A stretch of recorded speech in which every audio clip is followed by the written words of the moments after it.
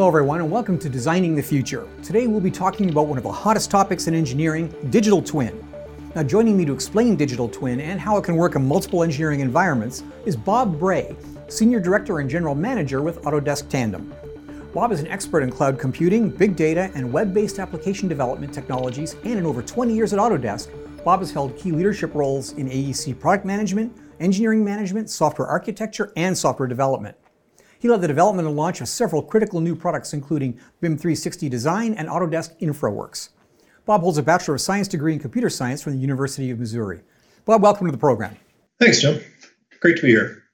To begin, I think a logical starting point is to think about the definition of digital twin. What do we mean when we talk about digital twin? What we mean when we talk about digital twin is a digital twin is really a digital replica of a built asset. But what's more important is its connection to its physical counterpart. They need to possess the operational behavioral awareness to simulate, predict, and inform decisions based on real-world conditions of that asset. Now, when we think of the civil engineering world, we talked about BIM, for example. Historically, an architect, an engineer, frequently they built a model, a physical model of something. So whether it's a truss design in a bridge or even an entire city at this point. And in a sense, that kind of was the original digital twin, wasn't it? Wasn't the idea that you create it in bricks and mortar? Very much. That's the original digital twin. The difference, of course, was that was a static model typically. And what you want in a digital twin is a dynamic model that is connected to those physical characteristics of the built asset. Now, we've seen a lot of talk about digital twin in manufacturing, specifically in simulating things like production processes, highly dynamic processes, robots building cars, for example. Is it the same process applied to this industry? Is civil engineering, is AC, are these things basically operate the same way? Or we think of these as static processes. It's a building, but is it a process? It is a very similar process of getting to the same end result. You have to design the thing, you have to manufacture or build the asset, and then you want to really understand its operational characteristics over time. So that is a very similar process, regardless of whether it's an aircraft engine, a building, a factory, or a highway system. Bob, engineers typically, they're immersed in the design process in the sense that they're used to working on a screen. You have the ability now to render things in ways that are quite three-dimensional, ways that allow you to rotate and tumble a rendering and look at it in many different ways at this point. Is digital twin a radical departure from that mindset? Is this something basically they have to relearn the way they think about the design process? Not at all. It's really just adding additional dimensions to the design process and data to that design process to help them inform their decisions. And that could be things from which materials have worked well in the past to which equipment is performing and works well in a particular environment. It's really just helping them make better decisions. In terms of the things that you'd implement this technology for, I imagine if you're designing a nuclear power plant, this would be a natural. If you're designing, a Warren truss in a truss girder bridge, it would be a natural. How granular does this go? If I'm a manufacturer of tool sheds, for example, does this work for them too? It should be able to work for any type of asset, large or small. Very popular in aircraft engines today. Aircraft manufacturers really monitor engine performance. Any type of building where there is either a lot of occupant usage of that building, you can understand occupant utilization of the facility, or if it's a processing facility or a manufacturing facility, really understanding those processes and how to tune them over time is what's important. Bob, the AEC sector is unique in another way, as I imagine it. I come from manufacturing, and that is that you have multiple different trades, skill sets, companies, all working together to create one project, and they have to be sequenced in a specific way to make the whole thing work. And often from a project management perspective, it always amazed me that in the days of, say, Gantt charts, it was possible to get something like a skyscraper built there. Tell me about that. Tell me about the process of managing multiple teams to get to an outcome. And this is really one of the biggest challenges today, right? There's a lot of disconnects in data flows as you go through the AEC process. And if we ever want to get to a point in the world where digital twins are a reality for the built environment, We really need to be able to connect those processes, capture that data through the life cycle of the design build process so that we get that data outcome that an owner can use to really accelerate their operational readiness, connect that to kind of existing and new systems in their operations, and really start to take advantage of all of the intelligence of that data. We have to be able to connect the ecosystem better over time in the AEC industry. In this industry, traditionally, the original concept of digital twin is I want to make a model of something that I imagine, something which I want to then turn into reality at the end. I want to build something based on this model. You're talking about something slightly different here, something in which there's data derived from the actual project itself that's feeding back into this process. There's a bit of a two-way data stream here. There is absolutely a bidirectional connection. And that is an important part of a digital twin, is it's not a static model. It's not a one-way flow of data. It's a two-way flow of data. And that's the only way you get a true digital twin, is to really have that twin both understanding the operational characteristics of that physical asset, but then also being able to help tune them. A common issue that I hear, especially in larger projects, is making sure that the project that is under construction actually conforms to the design. And historically, of course, it's been a very expensive process to actually have people physically inspect projects at various stages of development to make sure that it adheres to the design and adheres to specifications. Digital twin, is this a tool we can use to sort of streamline that process? It certainly is. I think, every project starts with a design intent. As you know, when you progress through construction, nothing ever quite turns out the way the designer intended it.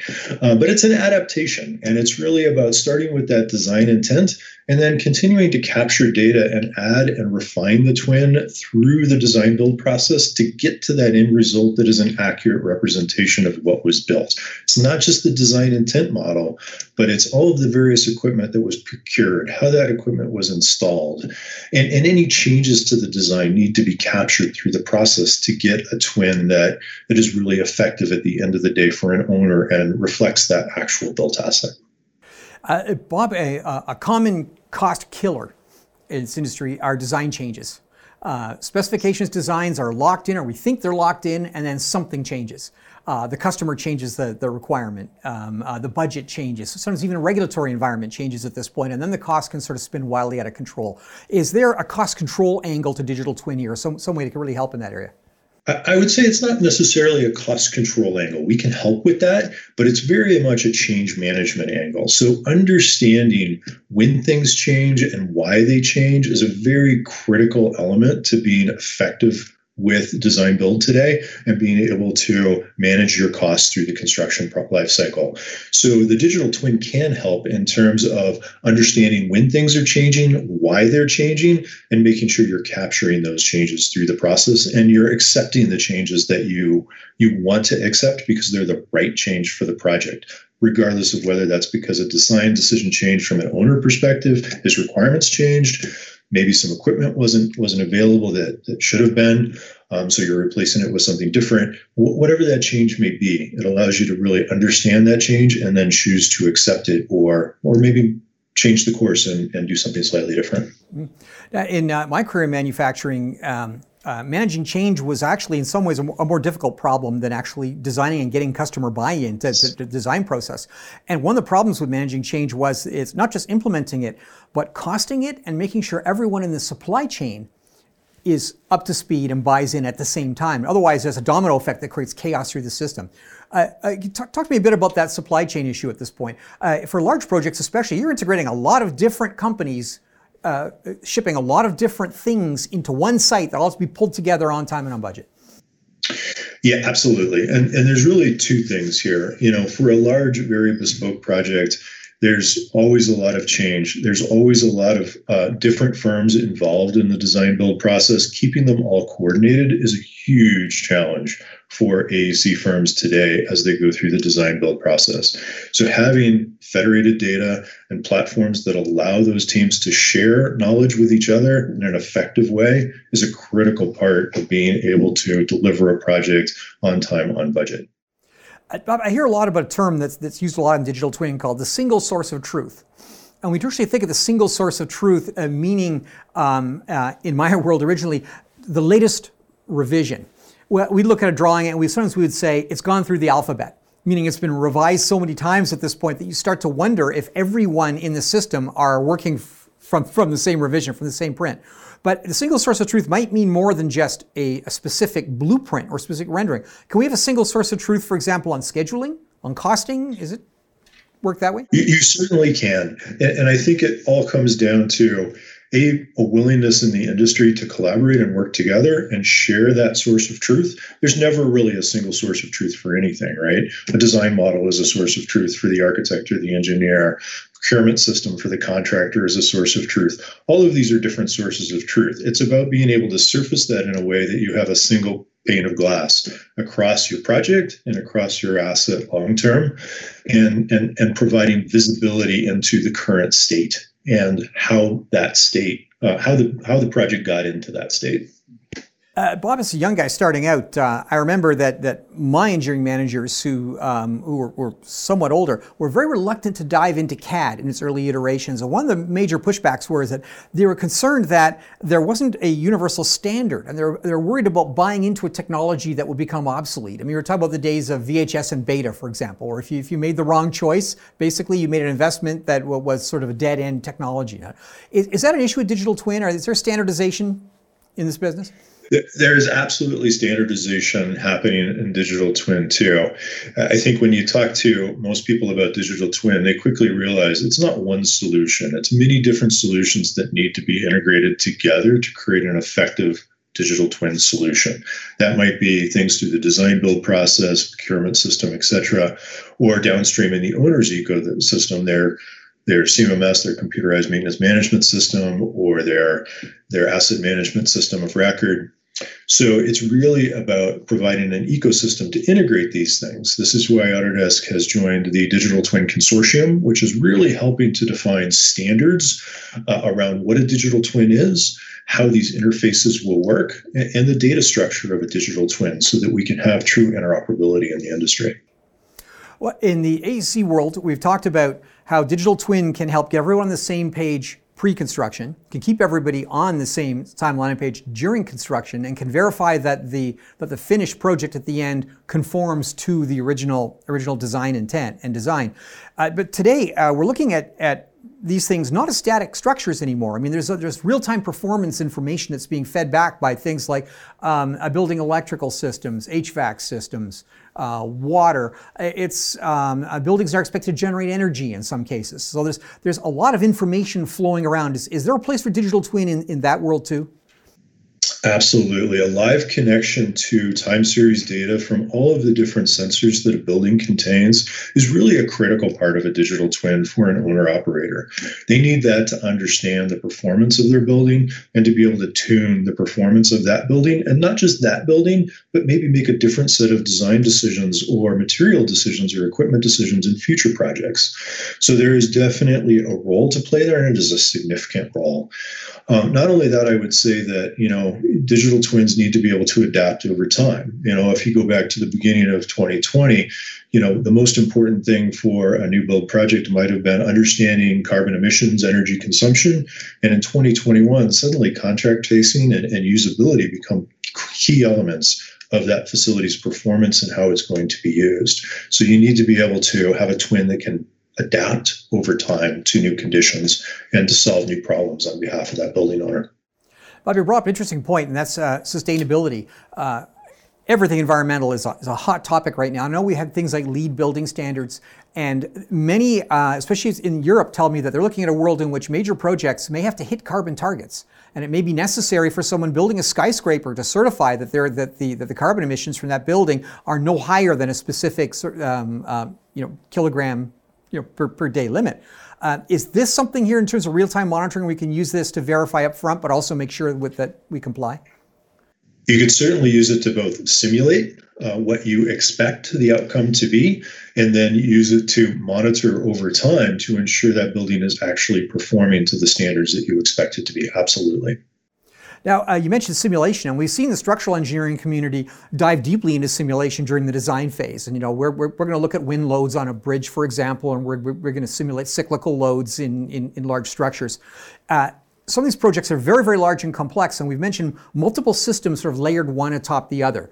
Are these things historically been simulated separately? So the HVAC design team, of course, simulates the performance of their unit, and then the electrical simulates their low pass in their unit, and then the structural engineers simulate their loads. Is this a technology going forward we can use where we can pull all that together so that those individual teams can simulate the interactions between their systems? I think long term, that will absolutely be the end result. It's obviously going to take time to get there. But if you think about the real world performance of that asset, it's because you have all of these systems that are actually intertwined, working together and utilizing each other to achieve the end result. So if you don't start there and understand that simulation during early stage design, you may not hit your target. And so that's where I think, yes, over time, that's exactly where the industry will be. Many in the industry are telling me now that one future looking at are new materials, of course, and composite materials are moving into this field in a big way now, but they operate by slightly different rules from an engineering perspective. It's not like a steel I-beam anymore. That tension member or that truss or that bracket, it has a fatigue life that may be based on cycles to failure, for example. So these operate by statistical processes rather than simple load limits, the way we think of it now. So those old scaling factors of, well, we're in doubt, we'll double it, and we know we're safe, that's kind of going out the window now. So is this higher level of complexity at the design level, is this going to make it more complex all the way through the system? Ideally, you're always looking at a particular system as you're designing, and there may be other data inputs feeding that. But if we make the design process so complex that an engineer can't understand it, that's obviously not a workable solution. So the engineer always needs to focus on the problem at hand, just understanding there's an additional set of data inputs into that process that is informing his decision making. So ideally, we streamline that away. I'm thinking also in cases where site redevelopment, in some cases, you don't always have the luxury of a clean sheet. And you've got to work around things that exist already. In that case, you're very frequently going to work with a project in which there was no digital twin to begin with. So at this point, does that complicate the use of digital twin in this case, or can you simply go in retroactively, for example, and map what you already have? You certainly can. It tends to be a very expensive bespoke process to retrofit a digital twin for an existing facility. I think what Autodesk is trying to do right now and is working on and can help the industry here long term is to create a very scalable, repeatable process for creating a digital twin through the design build process, post handover that the owner can use. But we also need to understand there are a lot of built assets in this world. And so we need to be able to automate as much of that process of data capture and collection to create a twin off an existing asset as well. And there's many things that can help there, including, reality capture, scan to BIM, collecting data from existing systems. So it'll always be a little bit bespoke, but I think we can automate many of those processes over time. Just before this lockdown happened, I visited a machine tool manufacturer who had a very interesting application. In this case, they were using virtual reality goggles to try and model where their equipment would fit onto the factory floor of a very large factory. And they reported that they did this not from an engineering perspective, but from their sales and marketing team, who had difficulty conveying to potential customers where their equipment would fit into their process. So they actually had design engineers whose job was to create a virtual pitch that let the customers envision what they're trying to sell them. Is that another future pathway, future use for this technology? I think there's a definite future pathway there. I've also seen another example last year, very similar, where a home builder was working with clients and allowing them to literally, through AR, VR, configure their home the way they would like it. So it's a very similar different use case, but the same idea. So very much, I think that is part of the future pathway here. Do you envision that the digital twin, will this be standalone software, standalone capability, or is this going to sort of blend in with the sort of desktop CAD/CAM technology that engineers are familiar with now? I think it's always a blend. I don't see a significant change. I think it's the data from the existing kind of design systems feeding into the digital twin, data from the construction site and the procurement system and all of the types of data capture you do through construction, feeding that twin with information. So it's very much not changing the way the processes work today, but augmenting them with new technology. Bob, I mentioned the early days of adoption of CAD/CAM systems and how older engineers tended to lag because there was skepticism. Of course, the young guys grabbed it, embraced it with both hands, and it created sort of a stratification within the engineering organization. And in many cases, you had this unusual situation where the managers responsible for managing projects were the least capable and the least informed about the capability of the tools that their own team was using there. That was addressed by the increasing usability and ease of use of modern CAD/CAM systems. So eventually, you could afford to embrace as a 52-year-old engineer and not feel that you're going to be overwhelmed by the technology. Is the complexity of digital twin in use, is that a factor here? Are these systems going to be simple enough that middle-aged engineering manager can dive in with both feet and feel they can handle it? I think it has to be. At the end of the day, it's if you think about the downstream use case of the digital twin, it's not just the people through design and construction. It's a guy going out with his gloves on to maintain that piece of equipment in the building. He needs to be able to access that digital twin in a way that makes sense to him. And so, again, providing the right information and the right context and the right form factor for the person using that twin is really important to being effective long-term in the industry and providing a solution.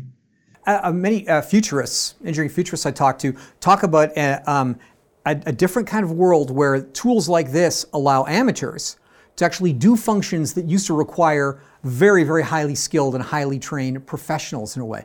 Do technologies like this, are we going to look at a future where it's possible for someone to design their own custom home, for example, without the immediate intervention of an architect or a structural engineer? I think that's certainly, long-term potential here, but I think that's, very much in the futurist thinking. I will say, just bringing it back just a little bit, though, I think occupants of a building need to be able to interact with a twin and not even realize they're interacting with this piece of technology. So it's very similar, right? It's you want to take away all the barriers and allow them to interact with it in a very natural way that they don't even know they're doing it. Bob, final question. For a firm which is currently using traditional CAD/CAM systems and they're aware of digital twin and they want to embrace this, they want to explore this, what's the starting point? How does the engineering professional approach this?